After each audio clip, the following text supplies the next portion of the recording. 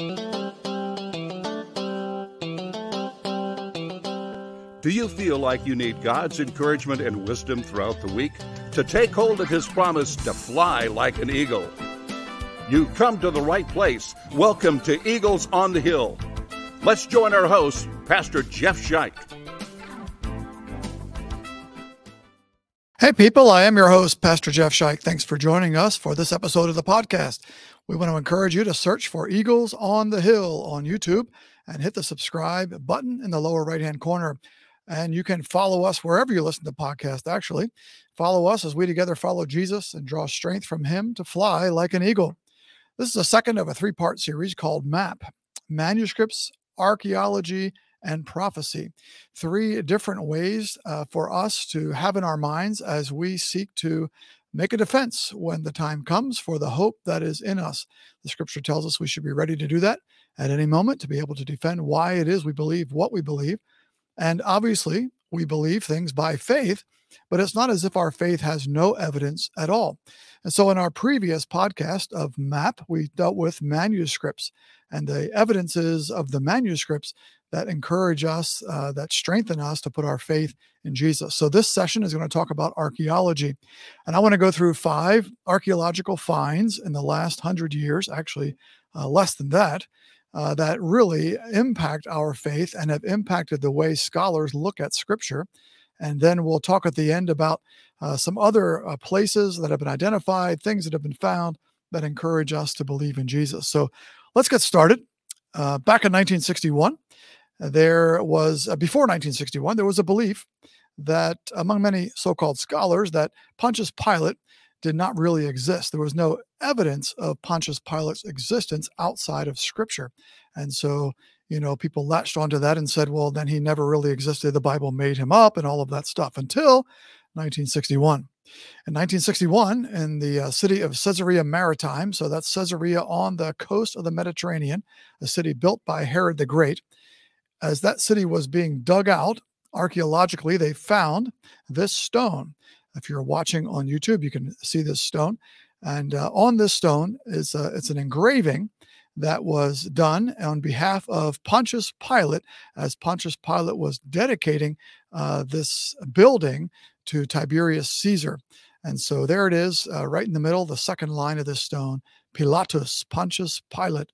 And suddenly, all the so-called scholars had to put up or shut up, and they had to shut up. There was now archaeological evidence that Pontius Pilate exists.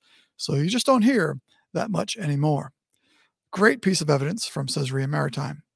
In addition, in 1968, and we're going to go through these 5 in the order they were discovered, not necessarily in the order we should talk about them in Scripture, but the order they were discovered. In 1968, in Jerusalem, this was discovered. And if you're looking at it on the screen, you say, well, what is that? Well, this is a heel bone with a nail through it. And the nail is bent at the end. Apparently, it was bent as it was driven through this guy's leg, driven through his heel specifically. And so they were unable to get the nail back out of the wood and the leg, the heel, to use it again. And so they just left it there. The wood rotted away, and the bone is still there. It's from a guy named Yohanan ben Gilgal. And he lived apparently in Jerusalem and died there. It's when they live and die and rise again that the problem comes in, right? Jesus rose again, but this guy stayed dead. And so, but what is this evidence of? It's evidence that nails were used in the crucifixion of people. Well, prior to 1968, there was no archaeological evidence of that. And so people said, well, how could they have nailed Jesus to the cross?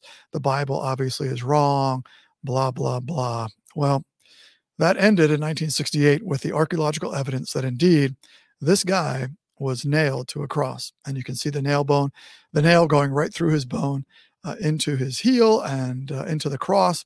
And so apparently this guy's feet were on both sides of the wooden cross, and the nails were then driven one through each heel bone. So there you have it, crucifixion with nailing. Now there's no more talk about whether that actually happened or not. How about this? 1990, this burial box was discovered in Jerusalem. It's a very ornate burial box, an ossuary. And, whose name is on the side of this burial box, this ossuary? Caiaphas, turns out that the high priest who condemned Jesus to death, we have now found the box in which his bones were buried. How amazing is that? Guess what? Nobody's ever found the box where Jesus' bones were buried. Let me think why. I don't think we're ever going to find that box because Christ is risen. But we do have the box in which Caiaphas, the high priest's bones were buried. Pretty cool find archaeologically. And so there you have it. And you can get within 2 feet of this box in the Jerusalem Museum, as you can with these other things we've seen so far. It's amazing. All right, let's keep going. 1993 in Tel Dan. Dan was a city in northern Israel many years ago. And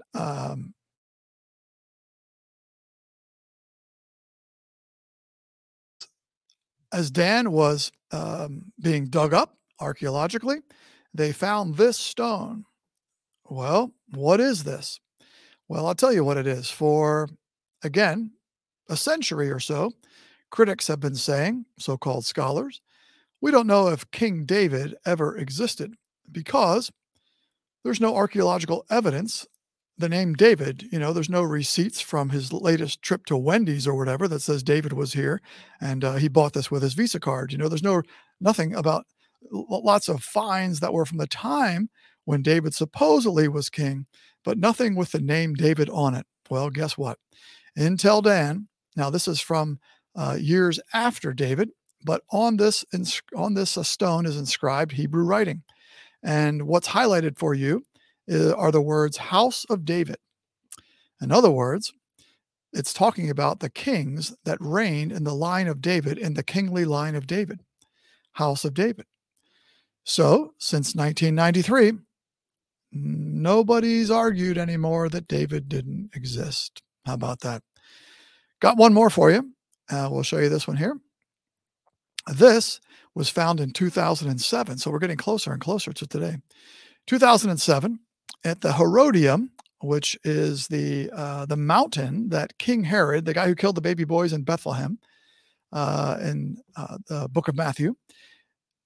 Again, what evidence? There's a lot of evidence for Herod. Nobody doubts that Herod exists because he was known in ancient times as Herod the Builder. He built all kinds of things, including this mountain that upon which he was buried. But nobody had ever found his burial box, his sarcophagus.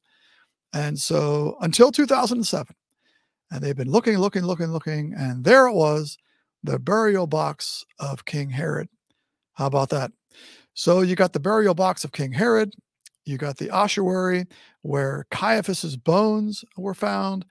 But of course, as we said, no burial place, no burial box, no ossuary for Jesus because Christ is risen. All right. Now, what do we have about Jesus? There's nothing in that list specifically about Jesus. And indeed, there's nothing specifically that is 100%, which is what I'm sharing with you. These 5 things are 10 out of 10, 100% proving certain things. We don't have the burial box of Jesus, right? We're never going to have that. Jesus lived at a time when they wrote on parchment. We're not going to have anything he wrote, those sorts of things. We're not going to have any of his clothing. So what do we have that gives us an indication that Jesus was real, that the stories, the accounts in the New Testament are real? Well, here's some of the things that they've discovered. The Pool of Siloam, right about a little ways south of the Temple Mount in Jerusalem. The Pool of Siloam, John chapter 9. Jesus was at the Pool of Siloam many, many times, including John 9. It's been uncovered. In fact, in 2023, they are currently digging up more of the Pool of Siloam. How cool is that? The Pool of Bethesda, where Jesus was in John chapter 5. That's also been discovered, been known about for many, many, many years, actually. Nazareth, the well of the town where Jesus lived, a small little village, has been discovered. That's been known for many, many, many years, actually. Capernaum, the city where Jesus lived for the first 2 years of his public ministry, has been uncovered. In fact, we can find Simon Peter's house where Peter's mother-in-law lived and was healed, the synagogue where Jesus taught in Capernaum, all have been uncovered. Jesus' name is not on the side of the synagogue, and so I didn't include it in these list of 5 things, but it is a 9.999 out of 10, all right? Magdala has been uncovered just recently, just in the last 15 years. The city of Magdala has been uncovered, where, of course, Mary Magdalene was from. Caesarea Philippi, where Jesus went with his disciples and he asked them, "Who do you say that I am?" And Simon Peter made his great confession of faith, "You are the Christ, the Son of God." Caesarea Philippi, different than Caesarea Maritime. Caesarea Philippi has been discovered, uncovered, dug out. Lazarus's tomb in Bethany has been uncovered, in fact, has been known about for many, many, many years. Of course, we know where the Mount of Olives is, the Garden of Gethsemane, the Sea of Galilee. Evidences, very early evidences within 100 years for Jesus' death and resurrection, the place of his tomb, all of those things. So many details from the New Testament have been confirmed by archaeology. In fact, we should know this, that there's nothing in the scriptures that has ever been proven wrong by archaeology. So there you have it.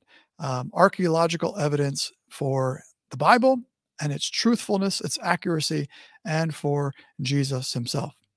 Thanks for joining us on the podcast today. My hope and prayer is that it was a strength and an encouragement for your faith and gives you something to share with friends as to why you believe what you believe. Email us at eaglesonthehill211@gmail.com. That's all one word, eaglesonthehill211@gmail.com. No spaces, dots, dashes, underscores there. Remember, as we close, that those who hope in the Lord will renew their strength and fly on wings like eagles. So grab hold of that promise of God. It is a promise of God for you today. Thanks for listening.